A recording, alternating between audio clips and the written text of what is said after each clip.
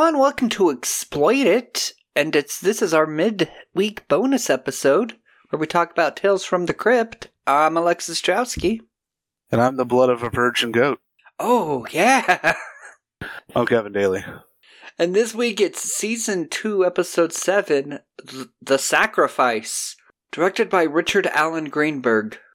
Not to be confused with Richard Greenberg, the Tony Award-winning playwright that Wikipedia linked to for this episode, until I decided to fix it. That would be funny, though. And while I was there, I checked in, and that swim vandalism was back. Oh, no. The war continues. Yeah. Richard Allen Greenberg was a visual effects artist. He worked on the visual effects for Predator, Last Action Hero, and then your favorite movie, Lady Hawk. Oh. See, Predator actually is one of my favorite movies, but I did not like Lady Hawk, for those of you who do not know. He also directed the 1989 movie Little Monsters, which I do not like. I've heard of it. I don't think I've ever seen it. It's got Fred Savage, and I think it's Howie Mandel plays a monster. That does not sound good. It's a kid movie. Oh, maybe my kids would like it. This story, The Sacrifice, was originally published in Shock Suspense Stories number 10, August 1953. I mean, it's a very common year for this show. Yep. This is starring Kevin Kilner as James, who did lots of TVs and lots of random roles in movies, but nothing that really ooh, I gotta note that. Don Hood has Sebastian Fielding. Wikipedia linked to a baseball player named Don Hood. That's not this man. You don't say. No, this man's not a baseball player. He's an actor. Bunch of random television and movies, some that we might actually watch. Oh, yeah?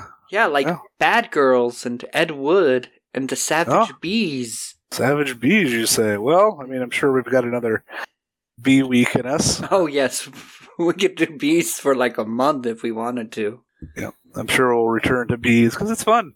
Yeah, that was a fun pairing of episodes. I did have a good time with the bees last time. Then we have Kim Delaney as Gloria. In the 80s, she earned a Daytime Emmy for her work on All My Children. Then she was in 137 episodes of NYPD Blue. Yeah, that was a show.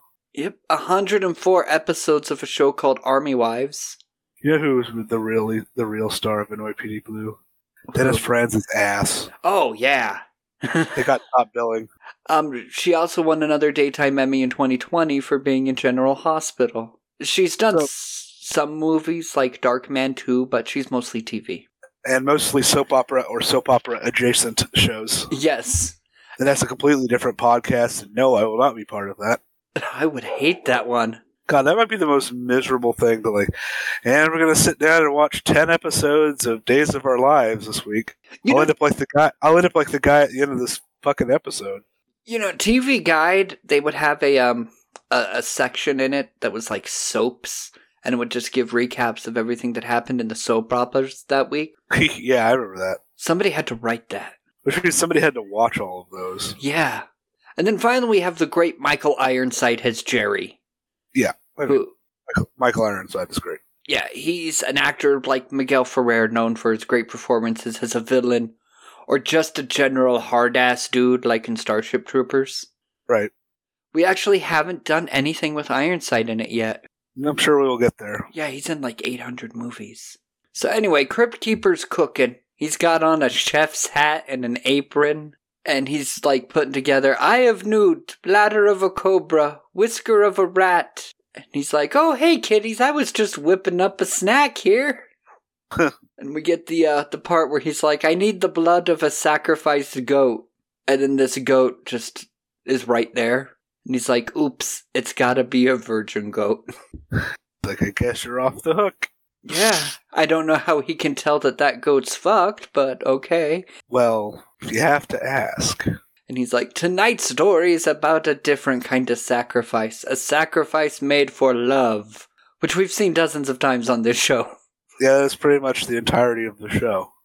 Yeah, a lot of Tales from the Crypt are people doing dumb shit for love. Much like soap operas. That's true. Slightly less selective amnesia. Yep. So we get the beaches of sunny California, shots of downtown LA, really sleazy noir sax. Yeah, we do.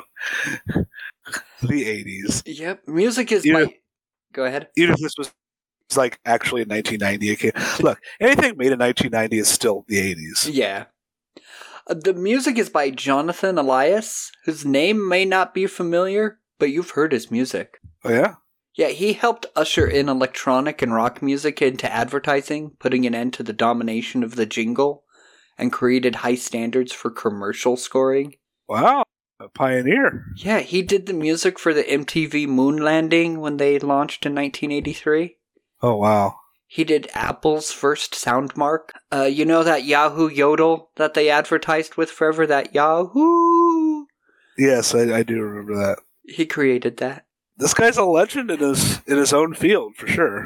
Yeah, he has his own agency that works with all kind of corporations to create advertising sounds.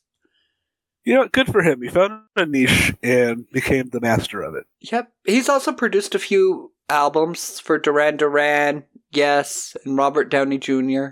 I was not aware Robert Downey Jr. did an album. Neither was I. But Duran Duran is one of my favorite new wave bands, so I'm vibing.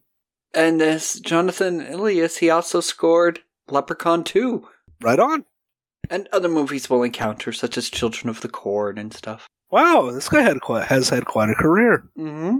Low key, under the radar, just killing it. Good for him. Yep. So this episode's, once we get past the credits, we get to meet insurance agent James. An all-around 80s guy, James.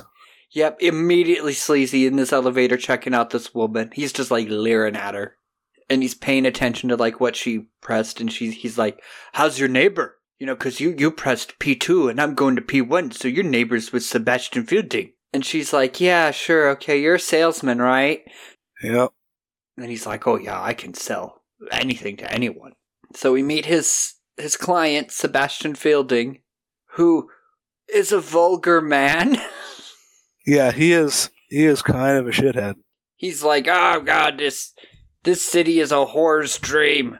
All he cares about is money and pussy. So much so that he taught it to his parrots. Yep. He's talked about it enough, at least, that his parents are repeating it.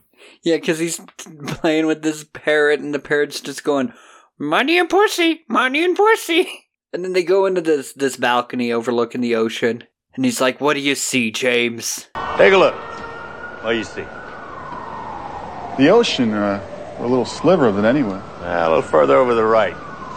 Now, what do you see? L.A. No, sir. What you're looking at is the money, pussy, and bullshit capital of the Western world. I mean, he's probably not wrong. Nope. And apparently he owns both of the penthouses because he doesn't like nosy neighbors, which gives him like a real estate value of something like $9 million. Yeah, he's got this penthouse up at the top of some building here. Yeah. You own this penthouse, correct, Mr. Field? That's right. Also, penthouse number 2. I bought them both because I don't like nosy neighbors around. Isn't that right, big guy? Money and pussy. What do you think? So, Mr. Fielding, your real estate replacement value, including contents, comes to approximately $9 million? Yeah, you got that right. He's like, "Do you know why I requested you to be my insurance agent? Because A, Jerry, who runs the agency, is a friend of his. And B, he knows he can milk this young salesman for 30% of his commission and get kickbacks." Yeah, basically, he doesn't want to pay full price for his insurance. Yeah. So he's just going to steal the money from the salesman. And he's like, why? What? But then Gloria comes in and we realize that she's married to Sebastian. And she's friendly enough to James. And we learn through conversation that he lives on a boat. Do you remember what his boat was called? Why not? Or so. Yep, that's exactly what it's. And Gloria's like, "Oh, that's cute." And Sebastian's like, "Yeah, it was real cute the first time I heard it 200 or 300 boats ago." Yeah, he's just kind of an asshat. And so a couple days later, Gloria shows up at his boat. And James is like, "Hey, you're not the first wife to come crawling after the guy that sold her husband insurance." And I have to wonder, is that a thing? Does that regularly happen? It might. I mean, you get a big life insurance policy, but you aren't sure who the beneficiary is because the dude is, well, like the dude in this episode.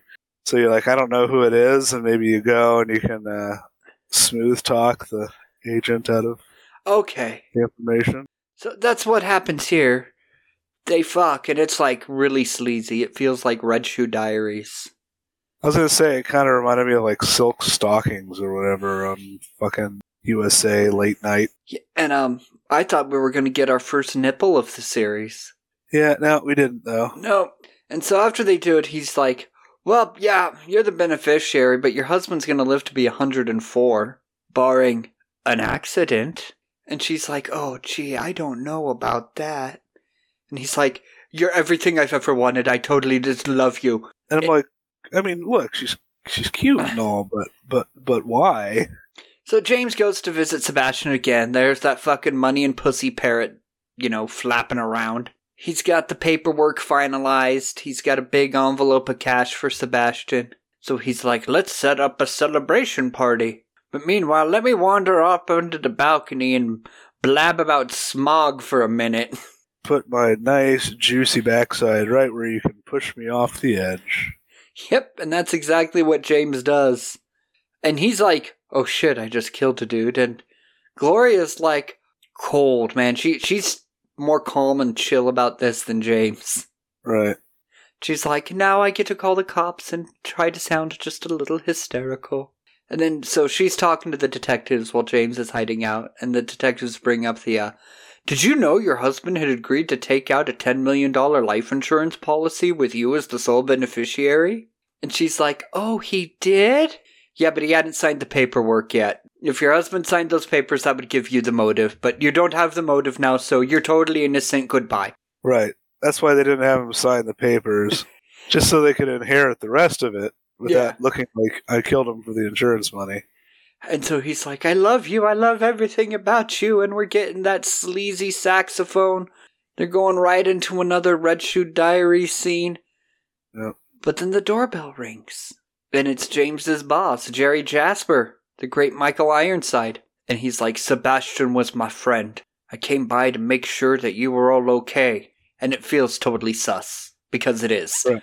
It's like, he learned pretty damn fast. And Gloria is like, what the fuck are you doing here, Jerry? Jerry's like, oh yeah, you see, Sebastian and I were friends, but I had a thing for Gloria. We used to be real close until she met Sebastian, and I could never ever let her go. And he goes into about just how fucking obsessed he was over her. Like, I bought the building across the street so I could watch them every night, and I have my telescope camera, and I take pictures of her. And I was taking pictures tonight, and guess what? I saw you kill Sebastian. It's like, I was being a huge creeper, but also. Yeah, they're like, okay, how much do you want? I just want to share Gloria, which is pretty ew. Like, he doesn't want money. Yeah. He just like, I just want to fuck Gloria. I get her from dusk till dawn, and you have her the rest of the time. So of the money and pussy duality, he has got plenty of the money. He needs the other half. Yeah. He needs the pussy to balance out the money. And then he's like, let's start right away. Come on, Gloria. And so we get James looking out over the city, being all alone. Flashbacks of Sebastian talking about, you're looking at the money, pussy, bullshit capital of the world. We see the whole murder again. So Gloria returns home just like exhausted. Yep. And we learned that it's been going on now for 3 months. Because James is like, what did he do this time? And holy shit, the story she tells here. Yeah, it's pretty fucking grim. He's thought up a new wrinkle. 2 a.m, we drove to a supermarket, and he made me go in and hire street people. To do what? Watch us have sex. Jasper and me. They were so dirty. God, they were so filthy dirty. It's like something out of the movies we fucking watch on their faces. And she's like, it was so filthy and gross and dirty. And I'm like, it is. You fucking hired homeless people to watch you have sex. Some Emmanuel Lasorlean shit going on here. Yeah. James is like, oh, we can't do that. We can't let that go on. And she's like, no. It has to go on for as long as Jasper wants, otherwise we go to jail forever. Ha! And then another night she comes home to an empty apartment and she can't find James. She runs to the marina and finds out that he's overdosed on Nembutal. I don't even know what that is. It is some sort of barbiturate or something? Well, when I looked it up, Google told me help is available. You can dial or text 988 for suicide crisis hotlines. So what is it, like Quietus from fucking Children of Men? Is this a suicide pill? Well, when I scrolled down far enough, it's phenobarbital. It's what they use for euthanasia. Oh, wow. Yeah. So literally a suicide medication. Yeah. I mean, they used to kind of use it for depression or like a sleep aid, but it's so potent that they're like, yeah, this is the death drug. We're not going to prescribe this anymore. He took 48 of them. That's a lot. Yeah, and so he's dying, and he's like, read this, it sets you free. And it's like his confession that he did the murder all on his own. Gloria had nothing to do with it. And then as he dies, she burns the note and says, thank you, my poor dumb darling. And then she's getting in the car with Jerry. Jerry's like, did he do it? Yeah, he did. He took all them fucking pills. And they're like, now we can go live happily ever after. Except for we get a shot of a parrot squawking, help me, Gloria. But not that it matters. No, at least not for this episode. And then Crypt Keeper's had enough with this episode, and he's putting a noose around his throat. He's decided to die again? Yeah. This shitty episode made him want to commit suicide. The Manos of Sales from the Crypt episodes. Yeah, and I was like, Crypt Keeper, no, help is available. Call or text 988, the suicide crisis helpline, which I learned today by having to Google Nembutal. You already died once, don't do it again. Yeah. And he's like, excuse me, kiddies, I'll be with you in a moment. And he does it, and he's hanging there. He's like, so this is suicide, huh? Oh, well, see you next week. Yeah. This episode, I hated it. I don't know how I feel about it. The characters are all shit, but actually, ironically, the 80s guy is the least worst character in the show. Yeah. I don't know how that happened. This episode had surprisingly nothing supernatural to it. Nope. It was just straight up murder. Yep. Bad people doing bad, fucked up things. And I hated... Well, I hated fucking Gloria's story of the homeless people. That just disgusted me. Yeah, that was something. Like, out of nowhere. She's like, we paid homeless people to watch us have sex. I'm like, what? It's like that escalated quickly.